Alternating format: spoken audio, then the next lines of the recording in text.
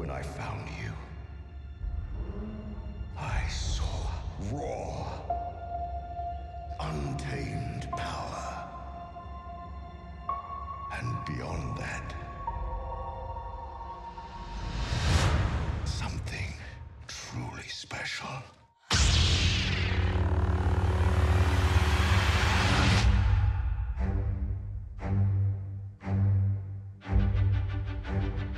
Something inside me has always been there. But now it's awake. And I need help.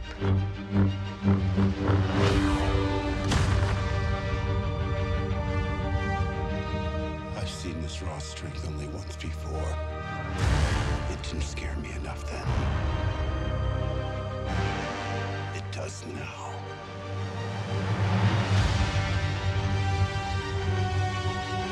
Let the past die.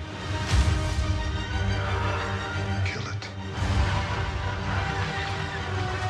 If you have to. That's the only way to become what you were meant to be.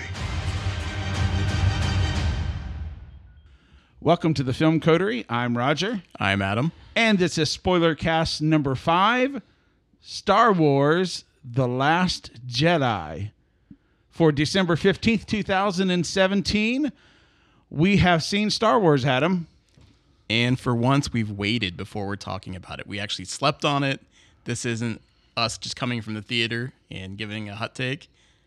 We've had time to digest. And, you know, we've really needed that time. I don't know about you, but this is a polarizing film. I could not agree more. I walked out of the theater, my mind just a jumbled mess of, did I love this movie? Did I hate this movie? Did I understand this movie? Did I even grasp everything going on in this movie? Because it's 2.5 hours that are just jammed full of incredible up and down features and things that are going on in this film. And it's outside the lane. Like, this is not what I was expecting, and I think that's going to surprise people, is that we kind of have a lane for what we expect in a Star Wars movie. This kind of goes off-road. And you know, this is a spoiler cast. We're going to get into spoilers, but as we begin this podcast, we'll stay a little bit spoiler-free, and then we'll give you the big warning sound. You'll hear the sound when you know it's time to we're going to go into full-blown spoilers. But I want to say this right up front, Adam. Rian Johnson was picked to direct this film. Yes. And he is different. He's not going to follow necessarily the pattern, but he's done great things. Most of his movies have been pretty well received, right? By critics. I know when we saw Looper, I liked it, but some of my friends really didn't. Exactly. And so I kind of had this gut feeling going in, okay, y'all wanted Rian Johnson, now you got him. And so Star Wars fandom, you're going to have to deal with somebody that's going to make, dare I say, a movie that's critically very good, but maybe not huge audience appeal, you know?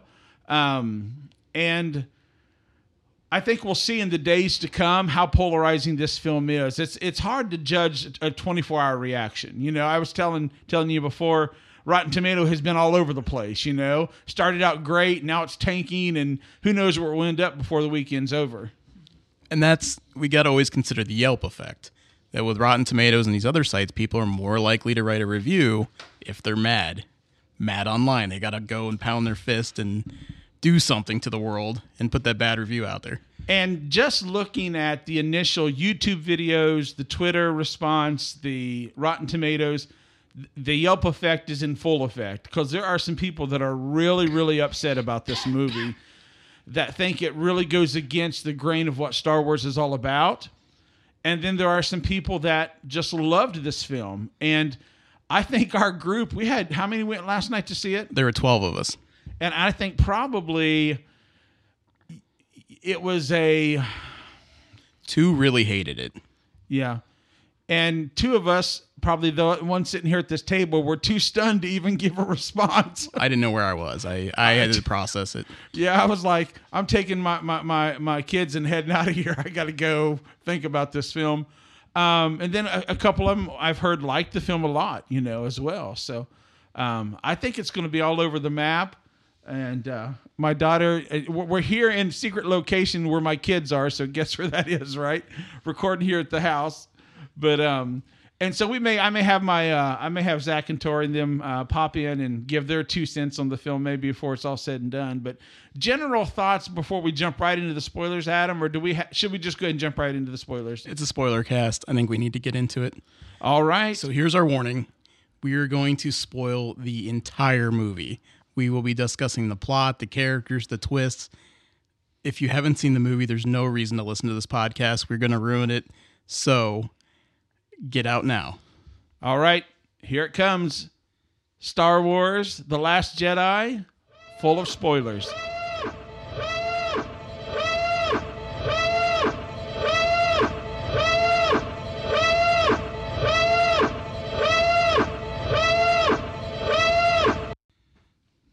Okay, now it's time to jump into the discussion. Spoiler time. Yes. This movie actually starts differently than I thought. We aren't with Rey and Luke on the island. It actually goes to the evacuation of the base from the last movie. Yep. Now, I should point out that we did see The Force Awakens immediately before this in the double feature, and I think that was a good thing. Because I probably would have forgotten. They know where they are.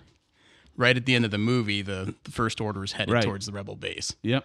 So it just picks up from there.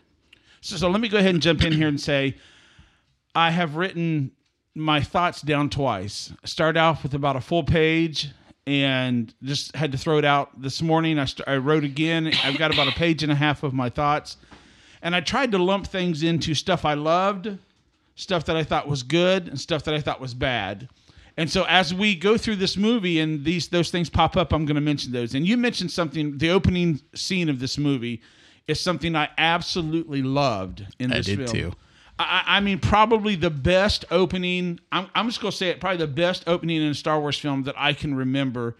We literally drop down through and we get a war right in the beginning, not just a Star Wars battle, but I mean, you feel the tension of a real war going on here. And I found myself caring about a character that I had never met before.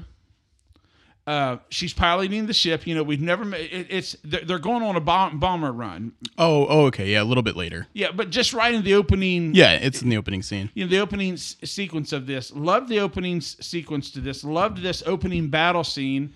And I just found it. I'm caring about a character. She never speaks. Her name's Paige. Okay. Yep.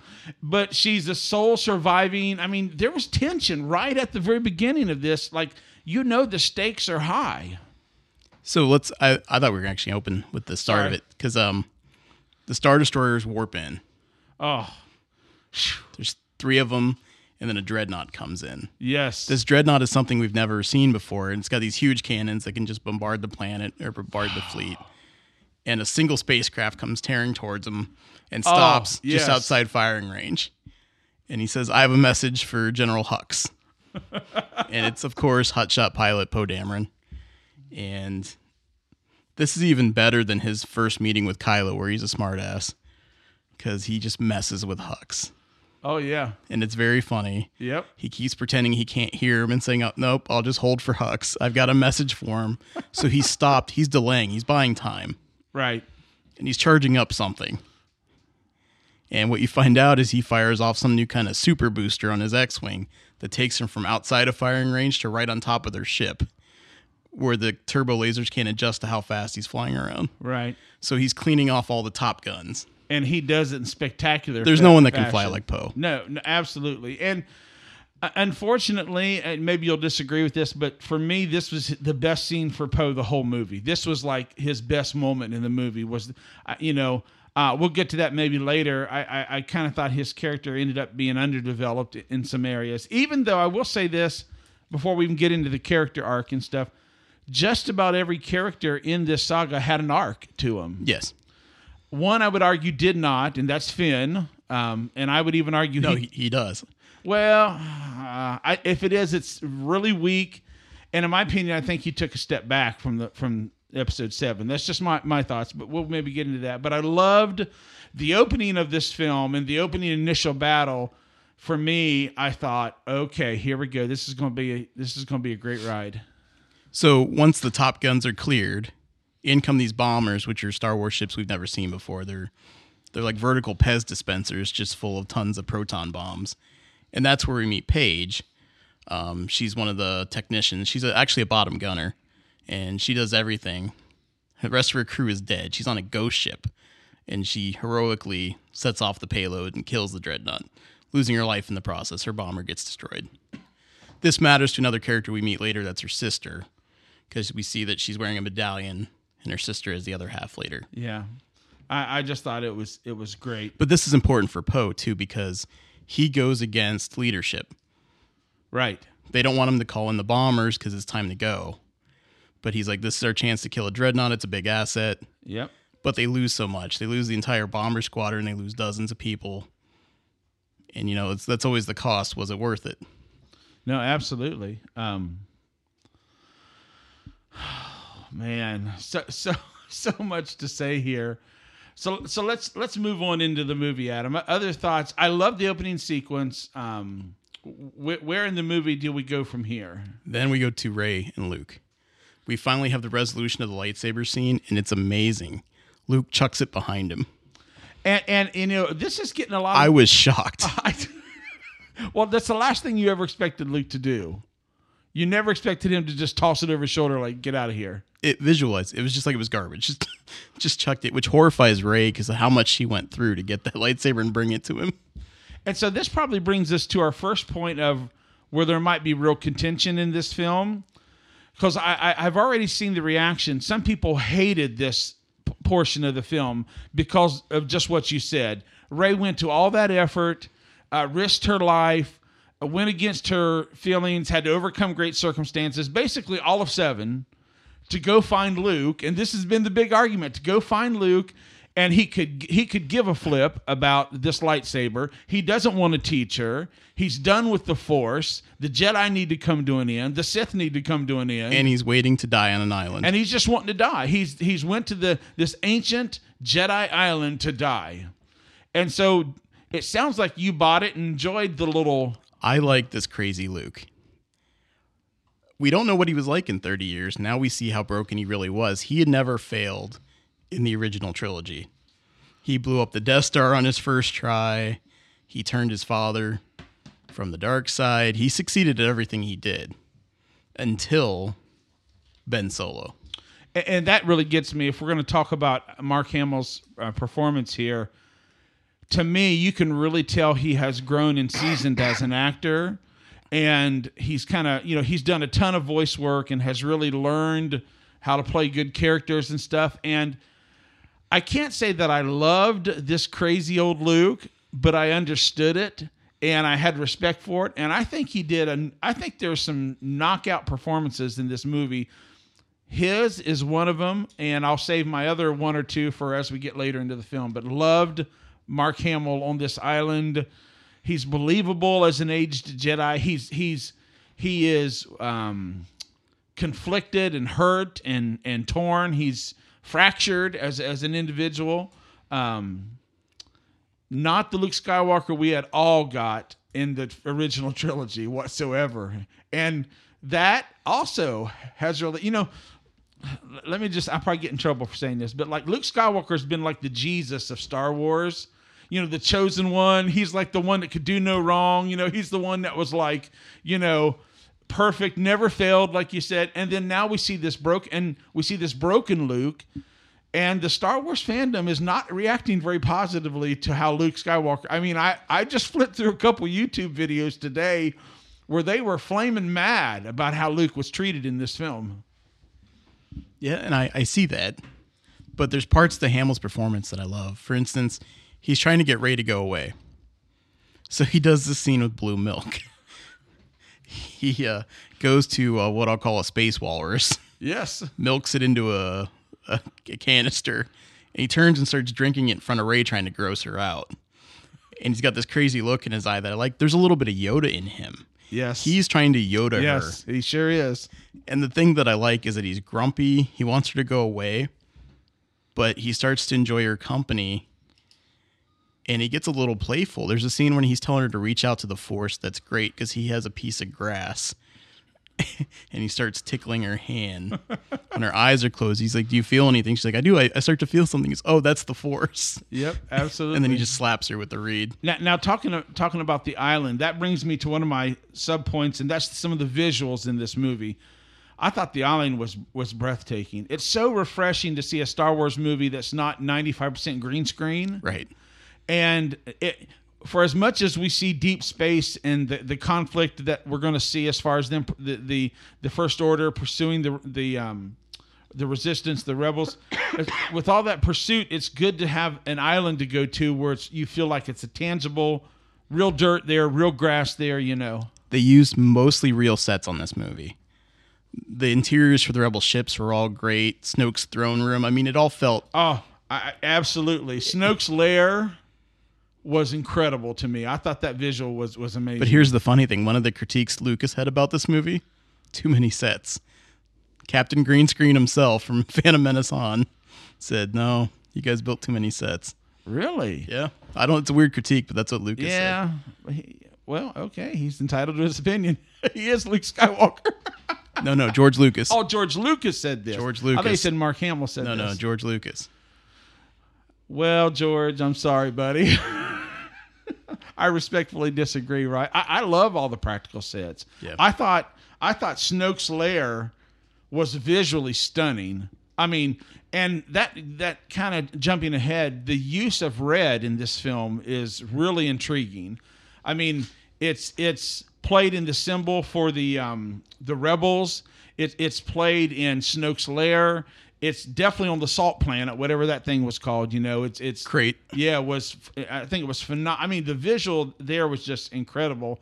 So we'll get to that a little bit later. But the island, yeah, I thought it was really great. How do you think about Rey and Luke Skywalker's chemistry on the island, getting along together? I liked it. I mean, she was as persistent as he was with Yoda. She's the young pupil. She wants to be trained, and her master saying no. Right. Yoda kept turning away Luke. "You're far too old to train, yada, yada." He never says that. He's trying to teach her that the Jedi are bad. But everything he teaches her as lessons makes her remind him why the Jedi are needed, why we need that light in the galaxy. So They're teaching each other. But his cynicism is not taking hold in her at all. Right. There's one scene that I thought was interesting where she actually taps into the Force, and he can't pull her back.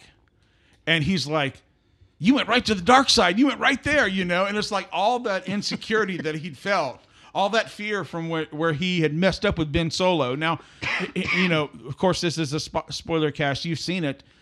Part of Luke's anguish is he failed to, steer Ben Solo in the right direction. He ends up, he literally, interesting enough, there's a term for this in movies, and you probably know this.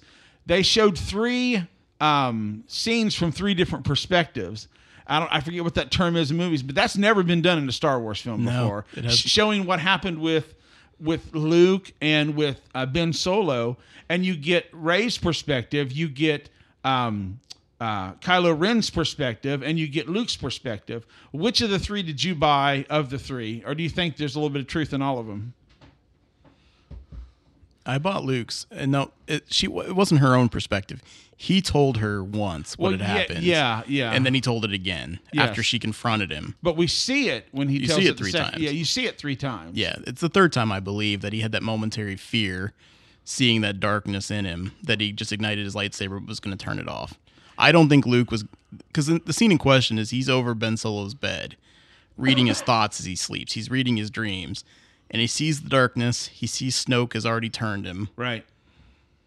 His instinct is to turn on the lightsaber, and that's what wakes up Ben.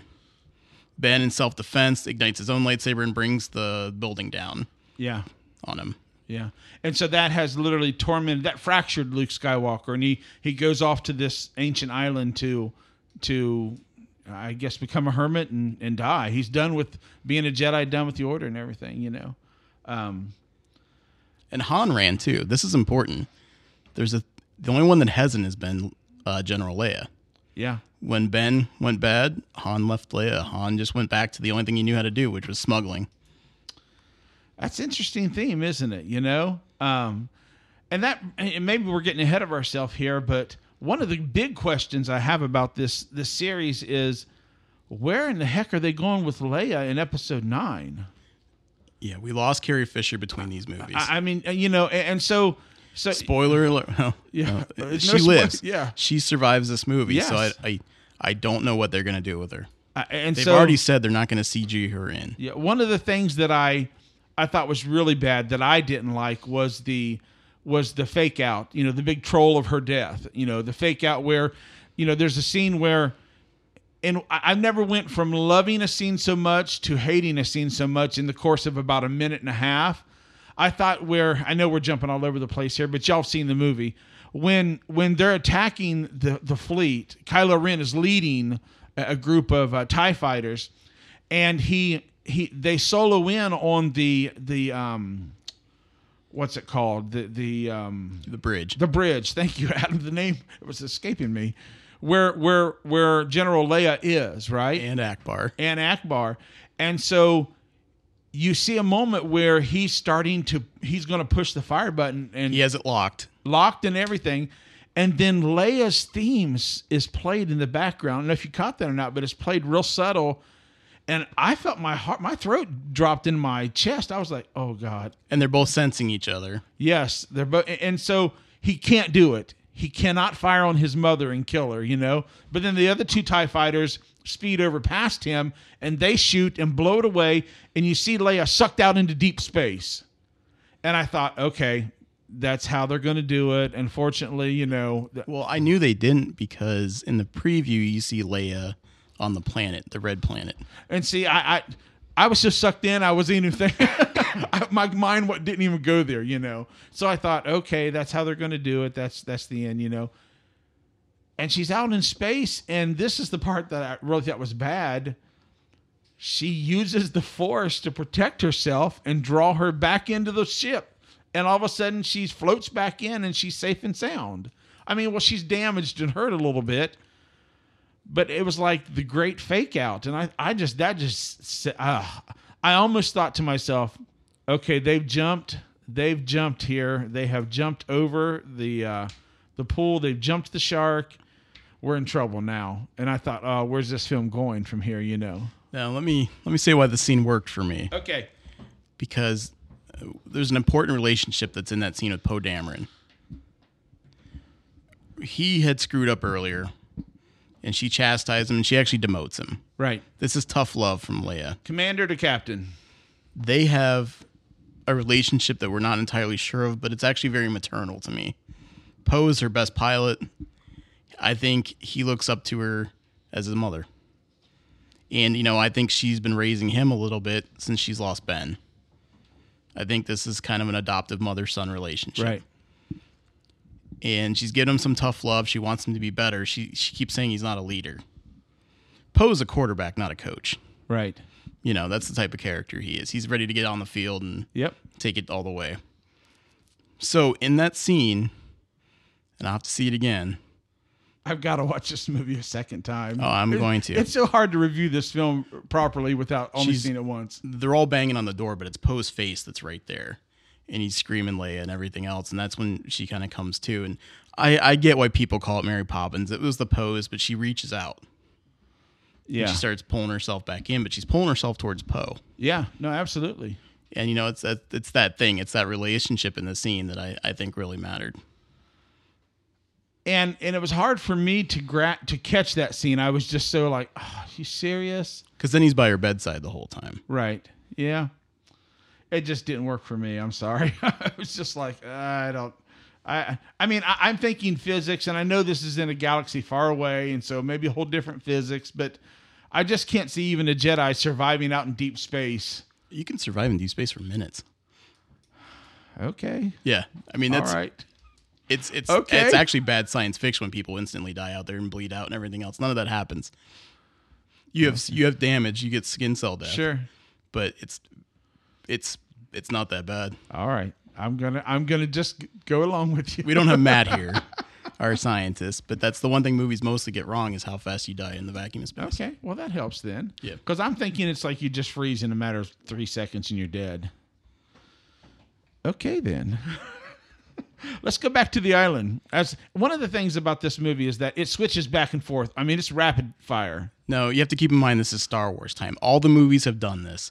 So while the fleet is on the run, and that's over a course of hours, you're seeing a longer story. Right. There's days going by on the island. Yes. Luke's training happened, and then they're in Cloud City in Empire Strikes Back. They play with time in Star Wars movies. They're cutting back and forth, but these stories are not happening at the same time. Yeah. So what did you think about Rey's discovery of the Jedi books? Rey going down into the I don't want to call it the Sarlacc pit, the big black pit that fell into the water. Some of those scenes where she kind of explores the origin of the Jedi and the dark side, Well, let's talk about just the training is not the Jedi training we've ever seen before. No, 3 lessons. He's teaching her more philosophy. Right. Than he is the fundamentals. She's picked up the fundamentals really fast. I mean, she's doing well on her own, but the scene where she goes to what I'll call the dark side cave. There's always these dark side caves. Let's back up, because you triggered something in my thinking. As he begins her training, lesson 1, she's on a rock, and he's explaining the Force to her. In my opinion, hands down, the best explanation for what the Force is in any movie. It wasn't too technically or too scientific. It wasn't overly spiritual.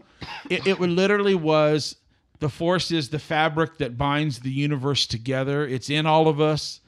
And this will speak to a greater theme of where Rian Johnson or Disney or whoever has the vision for the story of this is taking Star Wars. They literally showed us in this film how the Force is not for the elite, not for the princesses, not for the princes. Not just for Skywalkers. Not for the Skywalkers, not for the royalty. The Force is the living thing that holds the... If the Force truly is the living thing that holds the fabric of the universe together, every person, no matter where you come from, has some bit of the Force in them. And I really liked that. I really thought that was one of the best explanations of the Force I have seen so far. But it's gotten a lot of people really upset because one of the revelations we get about Rey is that her parents are just trash hoarders that sold her off. Junkers, yeah. And so Rey has no cool lineage. She's not a Skywalker. She's not a Kenobi. She's not anyone that has a lineage of royalty in the Star Wars canon. But how about this? She's known this. She's been living her own delusion. That's what she sees. Now that was deep right there, yes. That's what she sees in the cave. When she gets through the trap, yes, gets to the mirror, she sees herself when she's asking about who her parents are because she knows. Whatever powers in that cave is telling her, you already know. Yeah. You're lying to yourself. Yeah. And Maz knew.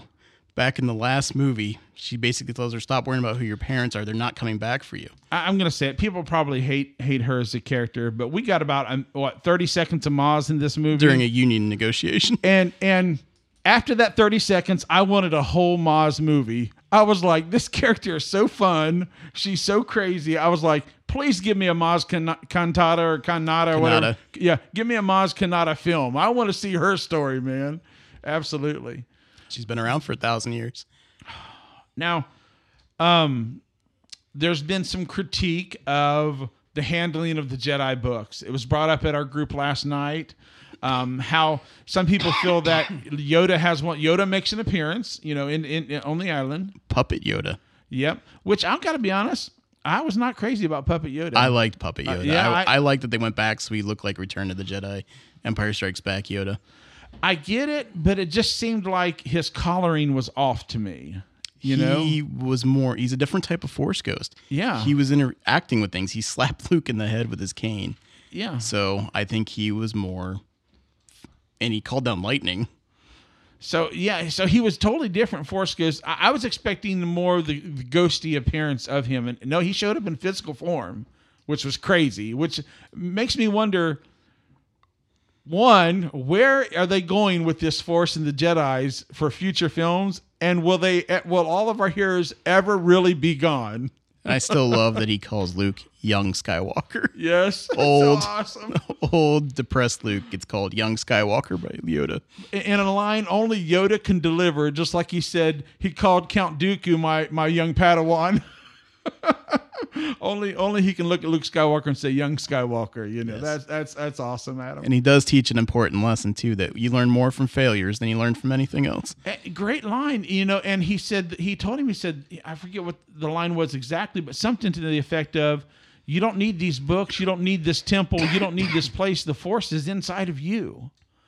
And then Yoda calls the lightning down and destroys the temple. I think that was to keep Luke from finding out she took the books. He could have just let Luke go in there and burn it down, but he would have noticed the books were gone. Oh. He was lying to Luke about why would she need these books. Oh. He was trying to give Luke some peace, is my thought. Because, man, I have been wrestling with that since I watched it. Like, why would he say that? To give Luke peace, I think. I like it. And he actually stopped Luke from going in there. Yes. Because, I mean, Luke was going to burn it. Yeah. But Yoda struck it with lightning and blew him away from the doorway. That's pretty cool. That's my take. Okay. Absolutely. So what else do we see? What else do we see on the island before we leave the island? Anything of note? Well, we need to talk about that she develops a connection with Kylo Ren out of nowhere. They start seeing each other. Yes.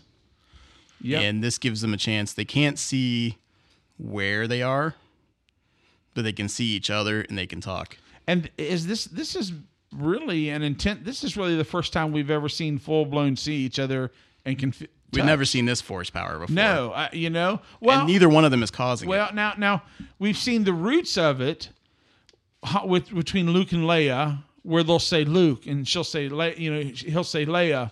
It's just voice, but right? It's just a voice thing. Yeah. Never full. And so, what's that about? I mean, I have a theory, but I'm curious. Well, no, Snoke did it. Snoke says he did it. He was using Kylo Ren to lure her there. So Snoke was, I know he said he was the conduit, right? Yeah, he was. Okay. Interesting. I still have a theory that I really think that they're pointing this in episode 9 to where he and she are the balance to the Force, I think. I think that's kind of where this is pointing to. I don't know if what you think, but I love, first of all, it's in my notes here somewhere. And before we leave the island, I want to talk about the Millennium Falcon scene with Luke before we leave the island. But I really loved the chemistry between Rey and Kylo Ren, and I'll say it right out: Kylo Ren, Adam Driver was phenomenal. His performance was way better, in my opinion, than Episode 7. Him taking the mask off and assuming the role, Snoke pushing him, say, "Get that mask off." Yeah. Was the push in the pants that he needed to become what he needed to become.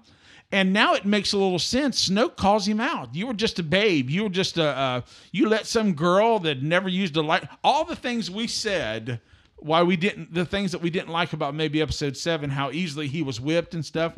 Snoke calls him out and lets everybody know he's just a kid. This guy, he may have seemed imposing, but he's just really a kid just learning the Force like Rey. And I think it's settled in Kylo Ren's head. One of the last things Han Solo says to him is, as soon as he's done with you, he's going to crush you. I mean, Sith apprenticeships never go well. Either the master kills the apprentice or the apprentice kills the master. They're always heading that way. Well, that's how the Sith work. To become a master, you have to kill them. The Sith, your apprentice has to kill you. Or if you think your apprentice is going to make a move, you kill them. Yeah. It's quite an interesting little thing they got going on there. Now, I want to say, man, my heartstrings got pulled on big time when Luke goes to the Falcon. When he walks in the Falcon and looks around, I was taken right back to A New Hope. I mean, I literally, I saw the blonde-haired, young, blue-eyed kid that in wonder looked around and saw that Falcon. That also shows you he's not closed off. He snuck there to go. Tore up just thinking about it. He snuck on in the middle of the night under the cover of darkness to walk around and see it. That shows that there's part of him that's still. And then there's that interaction with R2-D2. And what does R2 do to try to convince him? Oh, that was great. Oh, he plays the old hologram. Oh man, from A New Hope. That whole scene tore me. I'm telling you. Even Luke says you really had to go there. You had to go there. Well, and that's kind of maybe the turning point that says I can't stay away. I have to be involved in some kind of capacity. And he takes Han's lucky dice. Yep, absolutely. And that's sad too. There's a scene where he's in So his sad. Luke's in his hut. No, he's not answering the door. And all of a sudden the door blows all the way in. You don't know if Rey force pushed it in, but no. It was Chewie kicking it in and coming charging in. And they're happy to see each other, but then Luke realizes, where's Han? Yeah. We don't see the aftermath, but we assume he just heard what happened. Uh, And that's why he takes the dice too. so let's jump off the planet and let's go to Finn. And what is the other character? Rose. Rose. Set up the story where they're going. Let's talk a little bit about that if we want to. This is why I said Finn has an interesting arc. In the first movie, he's running away. In this movie, he's running away. He's not. Yes, he is. What was he doing in the beginning? He was trying to get off the ship. He was trying to get out of there. No, he was trying to get somewhere safe for Rey to find him because he didn't want Rey coming back to the ship. He had the location. She wouldn't have known they were in danger and going to die. So does Finn love Rey? He cares about her as a friend. I don't think he loves her. Okay. Not romantically. Okay. But he wanted to get off and be somewhere safe so that when she came, she didn't die too. Because this is where they all think they're going to die. There's no outrunning the Imperials. They can't jump because the Imperials can track them now through hyperspace. And he doesn't want Rey coming back to a trap or them right before they die. Now, I got to say, honestly, so they end up discovering that there might be a way if they get a secret code, as there's always a secret code and a secret The Imperial way. shields, too many weaknesses. Too many weaknesses. But this is where that's government for you. This is where the movie really bogged down for me. I'm going to be honest with you. This second act, this whole going to the casino planet was just bad. I'm going to be honest with you. It's the weakest part. I didn't like it. I didn't care about the characters. I liked that Rian Johnson went for it as far as the creatures go and just had crazy creatures everywhere. But the casino deal, I don't know. I just didn't connect to it. Every time they would go to the casino planet, whatever it's called, Canto Blight. I couldn't wait for them to get back to the island so we could continue the story. Now, the one thing it did show is the underbelly, because there's a new resistance rebellion coming, and these are the fat cats. These are the people abusing animals, abusing kids, that are making all the money on war. We're seeing where the new rebels are going to come from. These are the younglings, the people there. And that leads to a great ending, which we'll discuss about. Yes, that was the only redeeming quality, was the younglings that were enslaved and their potential for what might come in episode 9 or further. It just shows you what that kind of behavior can breed. Yeah. And then leading towards rebellion. Yeah, I just didn't really like, I just didn't like the story. I didn't think it was... I just thought it was probably the low point in the movie for me. Even, they're going to get on, they always have to ride some kind of animal in a Star Wars film, it seems like. And so here we are, we're going to grab these giant goats or whatever they were. They look like giant goats to me. People said it was like a dog combined with the dragon from a Never-Ending Story, Falcor, because they're a little bit long. I think that's being generous, but hey, And of course and this brings us to the code cracker, the whatever he was called, Benicio del Toro's character. DJ. Okay, let's just say it up front here. You may disagree with me. Now, he was full-blown Benicio in the film. Yes, 100% Benicio. And it took me completely out of Star Wars. I did not like it. I didn't think he was even really necessary. It just detracted from the whole story, in my opinion. He has a stutter. But here's my thing. Okay, let's hear your thing. He betrays him. Well, of course. Yeah. But after the betrayal, when he's collecting his money and doing everything else, he's better dressed. I don't think he stutters. I think he was just playing this dumb, weird guy to get their confidence. I'd have to see it again. But I think he's completely different when he's getting his payment from the First Order. I don't think he stutters or anything. I don't know. I just, his whole character, I couldn't see anybody but Benicio del Toro there. It just took me out of the Star Wars movie, just to be honest with you. So, but you know what I mean? At first he throws his shoes around his neck. He's kind of goofy. But I think it's just all this routine of this, you can trust me, I'm weird. thing he's doing from, I don't know. Yeah, I don't know. What was he ultimately the real code cracker or not? Yeah. Okay, because I wondered about that too. He couldn't have been another great code cracker that could have done it. I think he's a gambler. He probably lost his thing to that other guy. Okay. I assume he lost it at the table and got in trouble and got thrown in the cell. They find him in a cell and he breaks them out. BB-8 had a good scene there because he took out a whole hallway of security guys by himself using coins that some of the aliens have been stuffing into him all night. Well, and they continue to find interesting ways to use BB-8, which I think's fun, you know? When he's plugging all the sparks as they're trying to fix the ship, and and you know, he's kind of the lighthearted comic relief of the films, you know. Yeah. So they get the plans. They're heading back. What else do we want to cover here, Adam? Do we want to jump right to? Let's talk about Snoke. There's a lot to talk about here with Snoke. We don't learn one stinking thing about Snoke. I mean, the whole episode 7. Okay, Adam's pointing his finger at me like, "Oh yes, we do." Tell me what we learned. No, what I'm gonna say. In the original trilogy, right? What did you ever learn about the Emperor? Well, we learned a lot after episode 1, 2, and 3. I know. But nothing. You learned nothing about the Emperor in the original trilogy. Now, this brings me to a point. There were, I think, a lot of parallels with Empire and Return of the Jedi in this film. There were a lot of foreshadowing callbacks. Let's call it that way. You know, and this film begins with them desperately trying to escape a planet. Hello, Hoth. Empire Strikes Back. You know, this begins by them having to get they have to go off and get a smuggler scoundrel to help them crack the code and get in there. Empire Strikes Back. Han Solo to a degree. Rey has to leave immediately after they get off the planet and go find, or she's already left, but she's gone to find her Jedi Master who trains her. Empire Strikes Back. And then we get the whole Kylo Ren Rey scene with Snoke in the red lair. The throne room. And that's Return of the Jedi. I mean, that... With some twists. With some twists, yes. But I tell you, folks are mad. Everybody wanted to know who Snoke was, where did he come from, how did he get so powerful? I know, and I don't know that this happened during the original trilogy. You saw the Emperor for the first time in Empire Strikes Back. When it came out, he appears as a hologram. Actually played by a different actor. It wasn't played by Ian McDiarmid until Return of the Jedi, and he was pig-faced before the special editions, if you remember. He was ugly and he had a weird nose. Yeah. They replaced it later on with Ian McDiarmid playing the Emperor, and then he's just a guy in a chair for Return of the Jedi. So, I mean, do you think we're just living in a culture now where we want everything to have a twist or be related to something else that we need to know about this guy? Well, there's part of me that understands what you're saying, and I agree to a point where I agree that I don't need to know everything about him, where he came from, how he came to power.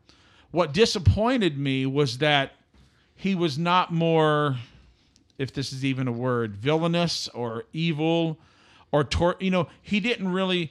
He tortured Rey for 5 seconds, and then they fought. Boom, he's dead. It's over, and we're moving on, kind of deal.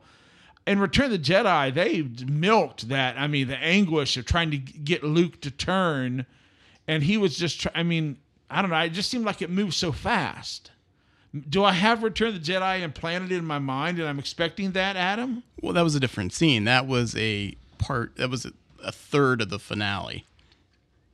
This is the middle part of the movie. And all Rey really was, I believe, to Snoke, was a test for Kylo. He read Kylo's thoughts. He knew everything. He really just wanted to see if Kylo could kill Rey. Because if you remember, he's torturing her and doing everything else. She attacks him. He throws her across the room. And then he finally puts her on her knees, turns him to face Kylo. And Now, what did you think about Snoke's death? How he got killed? I liked it.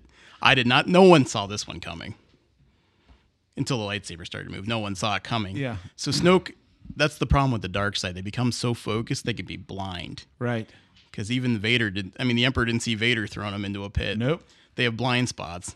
So he's actually reading Kylo Ren at the time, talking about that he's become focused and he's finally, right.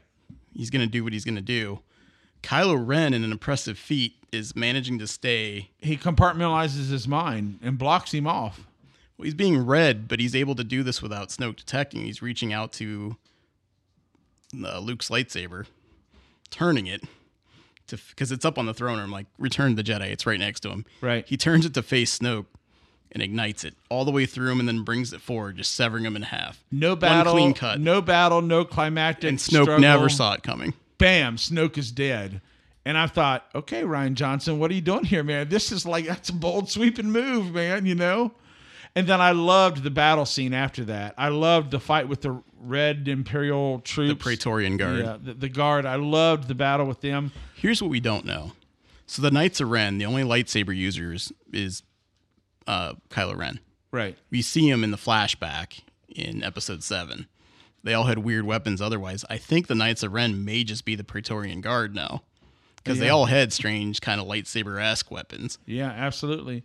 And I got to say I loved it. I loved one of the baddest, coolest moves in fighting history when Rey dropped that lightsaber, reached around and grabbed it and took that dude out. What about when she threw it to him and he just ignited it in the guy's head and turned it off? She had some amazing moves in this. I mean, I was like, okay, we're seeing some really cool action like we've not seen in the Star Wars, some inventiveness.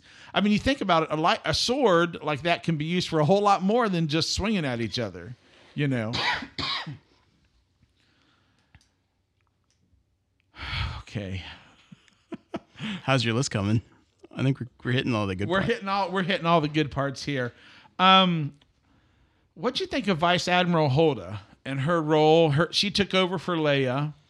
There's an insinuation between her and Poe Dameron a little bit, you know, like maybe some chemistry, maybe some attraction, maybe not. A lot of people were really cold on her performance. Didn't like it at all. Why didn't she put the ship on? She eventually kills herself by turning the ship in a spectacular move. We'll get to that visual in just a minute. But she goes into light speed and takes out the wing. Yeah. The wing of this big, massive First Order ship, you know, and it blows and it destroys other ships around it. And the visual for that, I mean, what would happen if a giant freighter like she was in goes in? She's on a major Corellian cruiser. Yeah, goes about as big as the Rebellion ships get. Goes into light speed directly through another giant ship. And that visual and that moment of silence was phenomenal. But what did you buy it? Did you buy her character? Did you, you know? I did. She was different. I mean, Poe didn't respect her at first because, one, she doesn't look military. Even though that he knows she won a major battle, he's like, oh, that's Admiral Holdo from the Battle of whatever. So he knows that she's got military expertise, but she doesn't dress like you'd expect for a leader. And he doesn't agree. And Poe is a guy that's going to do his own thing. And he learns in this movie the cost of it. And that's important. That's his growth, is that he's now really the leader of the Resistance. Yeah. And he's got to be more than just the pilot. You know, he's got to make these smart decisions and live to fight another day. And Leia kind of turns that role over to him in one sense. She says, go, lead them. You know, they have conveniently, they just happen to go by an old rebel base fortress that was very convenient for them, but they kind of flew by one, and they were trying to slip down in there, and they thought if we can bunker up, we can send out a distress signal, and people will come. So here's the thing that people are debating online. Holdo does not tell anyone her plan. That they're just going to burn fuel until they can get to Crate, which has an old rebellion base, and they can cloak, at least sensor-wise, their rebel transports and sneak off while the ships continue to pursue the main corvette. The reason she just plays it close to the vest is we know that they can track through hyperspace because they have this special thing. But that's really only Finn and Rose that figure that out. They have that whole discussion. They figure out they must have this thing on the ship. Yeah. She's probably worried about a traitor, a spy, someone among them. They may not know how they're tracking him through space yet. But she knows they are tracking them. So I think she's just playing it close to the vest in case there is a spy or someone on the ship. She's not telling anyone until they're doing it. Yeah. I thought her role had tremendous potential if they would have kept her alive. I could see her as a successor. But I don't know. It just seemed like she was just a vehicle to continue a plot point to a degree, you know? She's going to be an important lesson for Poe. Yes. I mean, Poe's never going to forget her. Yeah. And again, because he was wrong. This is failure. Every character had a story arc in this film. Every one of them went on a journey. Every one of them had to face something, overcome something, which you don't see that very often in a Star Wars film. You may have they fail. I mean, look at the mission that Poe and Rose go on. They get on the ship and they can't turn it off. Yeah. I mean, you never see that in a Star Wars. Never. No matter what the odds are, they come through. Yeah. Again, I'm telling you, this film is going to be polarizing. People are not going to like this film because it goes outside of the normal Star Wars norms. Yeah. So we're at the Salt Planet. It looks hopeless. Crate. Thank you, Adam. They have dropped a bunch of forces, a bunch of AT-ATs, a bunch of super AT-ATs or whatever, bigger AT-ATs. The ATM-6. Yeah, thank you. You can tell who's the real Star Wars expert on this podcast. The ATM X6, is that what it was called? ATM-6. ATM-6, yeah. And all hope looks lost. They've got this new weapon called a cannon. Well, they have a doorbuster basically on some minuscule Death Star technology. Yeah, they have this cannon that's going to blow through the door. And when all seems lost, who shows up? Luke Skywalker walks in from the back. This is important. This is not a plot hole. No. And if you watch carefully, you know, because Luke looks different. I noticed it immediately. Yep. I immediately said, "This is young Luke." It's flashback Luke from when we saw earlier. Because the beard is dark, the hair is short. It's from when he was over Ben. He looked like Jedi Master Luke. And so, in my mind, I'm thinking, why are we getting a younger Luke? I did not grasp. They completely fooled me. I've got to be honest. Yeah, they fooled me too. I just didn't know what was going on. I'm like, did he take the life force in and decide to become a Jedi? Now he's young again, you know? And I thought, or did he get away from the island and he's young? And so, in a scene that caused some much talk in our group afterwards from one individual who's been a co-host on this podcast before. He sort of lost his mind over it. Luke walks out and alone. And I got to say, now I wrote this down in my notes.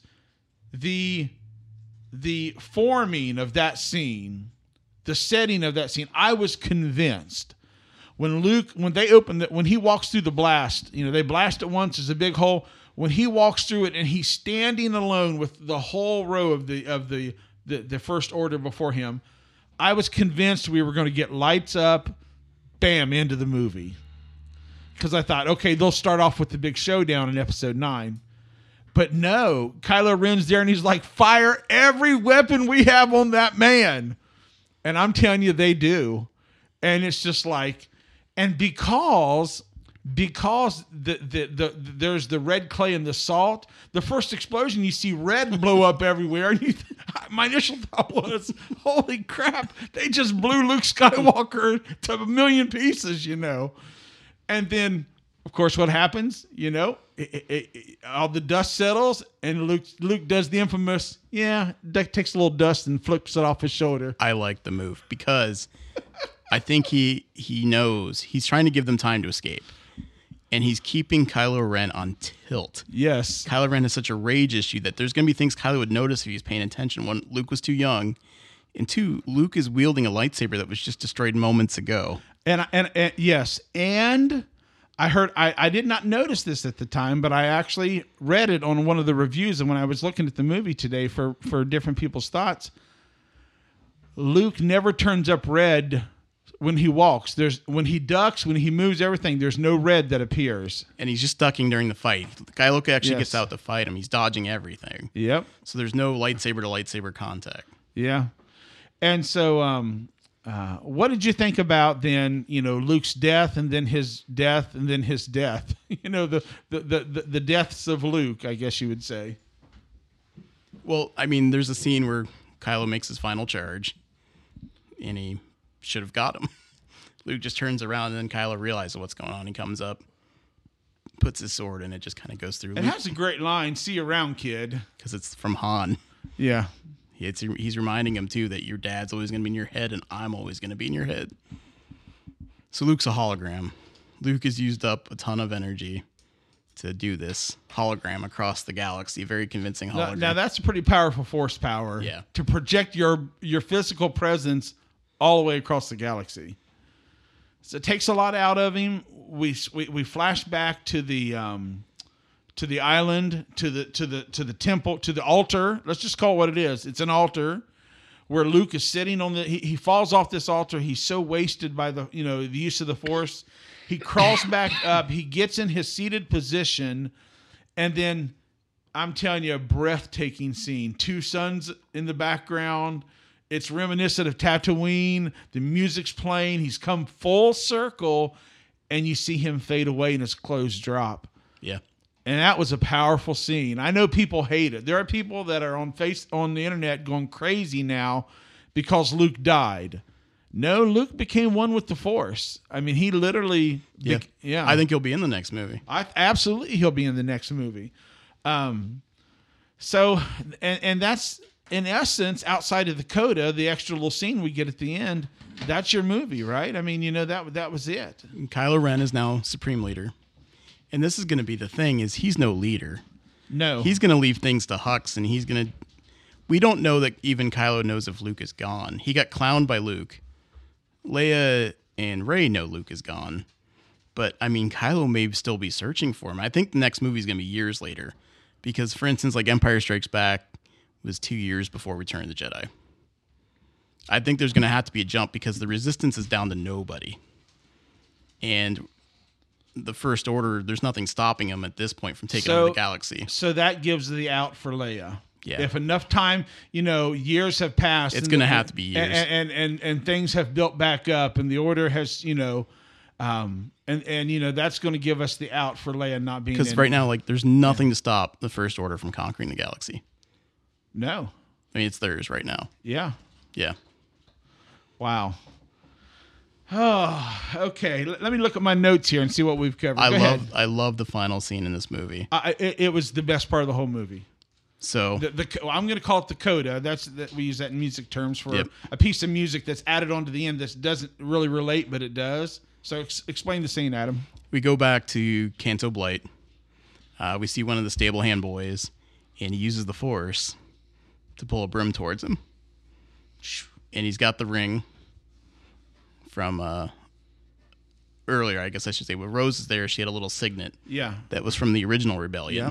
That you could flip the ring over. And show your signet. It was like they call them, trust coins? Yeah. Challenge coins. Yes. So she had one of those. He now has it. He's been sharing stories of Luke Skywalker and all these heroes. And he goes out to look at the moon. And he raises up his broom as if it was a sword. I mean, this is the future of the Rebellion. Yes. This is where the heroes are coming from. And this is the future of the Star Wars franchise. And it can be anyone, thanks to what we've learned through Rey. Yeah. It doesn't have to be a Skywalker. No chosen one story. Wow. Okay, so we're about an hour here, so let me go ahead and run through I have two things I want to talk about: the score, and then I want to talk about three big messages that I really felt came across in this movie. Then I want to mention some things I just didn't like about it as well. That's kind of left me a little bit mixed. One of the best scores ever in a Star Wars film. I loved the music. I couldn't pick up on all of it because I'm focused on everything else. That's one of the reasons I want to see it again, so I can more focus on the music. The one time I did catch was when I mentioned already, when Kylo Ren was about to shoot Leia in the ship, and you hear Leia's music, and I thought, oh, that's a great touch right there. And then Luke's death, the music there was a callback to his beginning, and that was just phenomenal, I thought. I loved the score. So I felt there were three messages that were in this movie. If movies can have messages, then yes, they can. The first message that I think was communicated was a message of worth, that the least of these has value. Yeah. That the most common person has value. You have a sanitation worker in Finn, you have the kids on the Vegas planet that were enslaved, and their ability, anybody can wield the Force. Anybody can, it doesn't have to be an elite, that all people have value in and of themselves. The second message was love. I think there was a message of love in this film. There's a great line where Finn gets knocked off course and. All right, so we didn't talk about that Yes. scene, but they're racing in these busted old skidders, and they're just on a suicide mission towards the Death Star cannon to stop it from blowing open the door. And now Poe, for once, realizes it's time to fall back. They're not going to make it. He orders the retreat. But Finn's not going to stop. Finn's not going back, and for once, he's racing towards the First Order. He's always run from them. I thought Finn was going to die in that scene. I did too. And he gets at the last second because he hates the First Order so much. Mm-hmm. He wants to see them end, and he's not going to stop them. That's a suicide mission. Yep. His hatred is so strong against them, he doesn't realize he can't stop that battering ram. He gets knocked off course By Rose. By Rose, and she has a line. She said, and I wrote it down here because I thought it was powerful. She says, "We shouldn't fight against the things we hate. We should fight for the things we love." I thought that was pretty cool. She'd already lost her sister days ago, Yes. and she didn't want to lose him too. So she comes in to save his life. And then the last message was one of hope. Kids, the kids at the end of the movie in the coda, she gives us hope. There is future for even if the whole Rebel Alliance, the whole Resistance force would have been knocked out.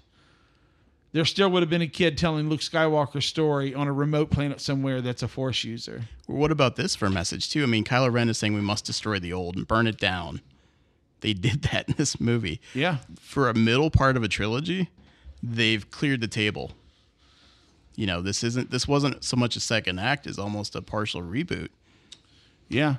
Well, it begs the question, what will J.J. Abrams do with Episode 9?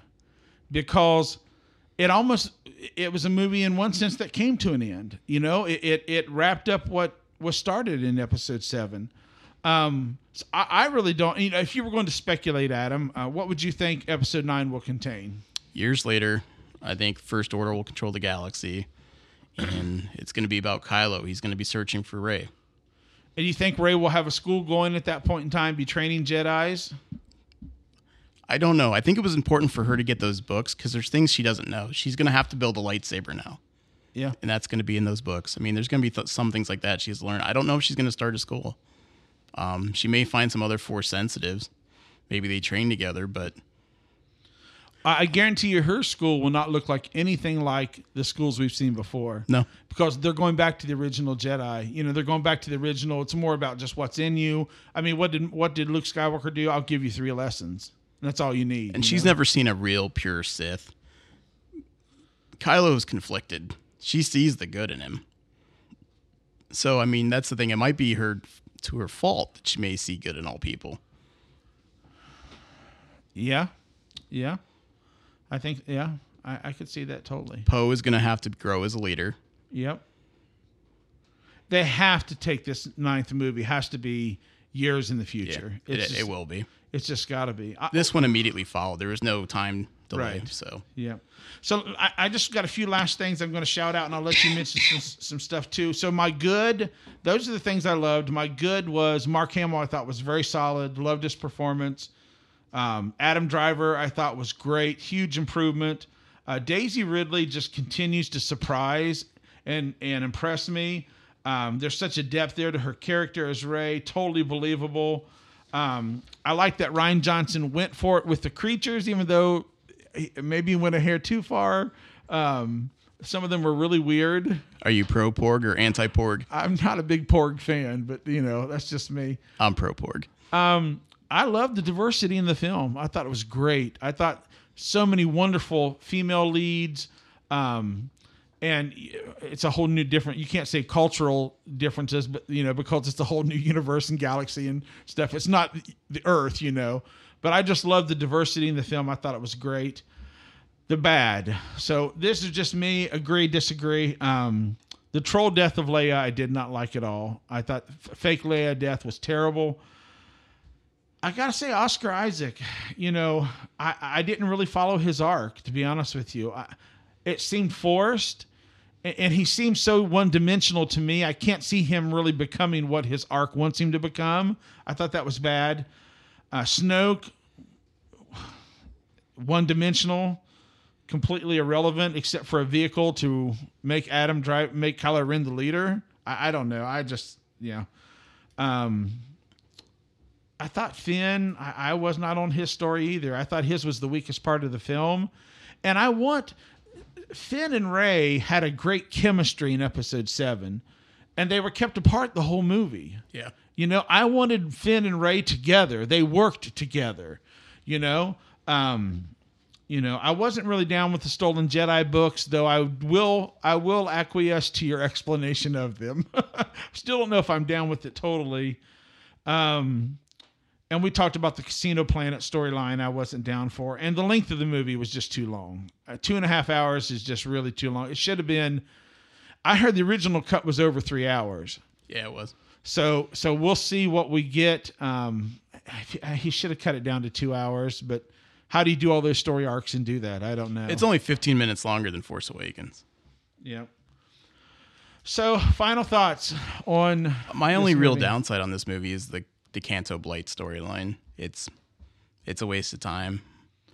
And, I mean, it could be cut. I just don't know what you do with Finn and Rose. Yeah. They're good characters. They need something to do. Yeah. So that's just the unfortunate part. Yeah. My final thoughts are, I feel this film is going to be very polarizing. I think this is going to be, you're going to love it or hate it. There's not going to be anything in the middle. I think this is a very ambitious film. I think multiple viewings of this film, for me, probably will gain a deeper appreciation for it. I think this film has times where it has hits, but it also has misses. Ultimately, I would say I loved the film, but it definitely had a couple warts, but it's okay to love something with a couple warts in it, you know? I mean, just look at this. They played it so safe with Force Awakens. They knew by copying New Hope, and with the new casting, they were introducing Star Wars to a new generation and kicking off a new story. Right. Completely safe film. Yep. Now they've rolled the dice. Yeah. They've made something much riskier. They've opened up the universe wide to possibilities because you knew what the sequel was going to be after Force Awakens. We don't know what Episode 9 looks like. But I promise you this. J.J. Abrams is directing. He's rewriting. So this will be safe, fun, and for the masses. Yep. I promise you that. And that's a good fit. That's a good way to end this trilogy. You know, the masses will enjoy the third film. But it's going to be really interesting to see what Disney allows Rian Johnson to do with the trilogy.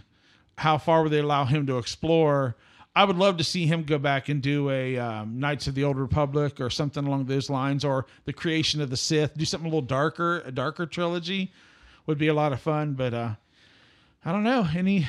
Is that it for you, Adam? Any final thoughts? That's it for me. I need to see this again. I need to see it again too. So, how can they reach out to us on social media? The best place is always on Facebook. We're facebook.com/filmcoterie. We're on Twitter @filmcoterie. We're on Instagram @filmcoterie. So you type Film Coterie into your computer, we pop up.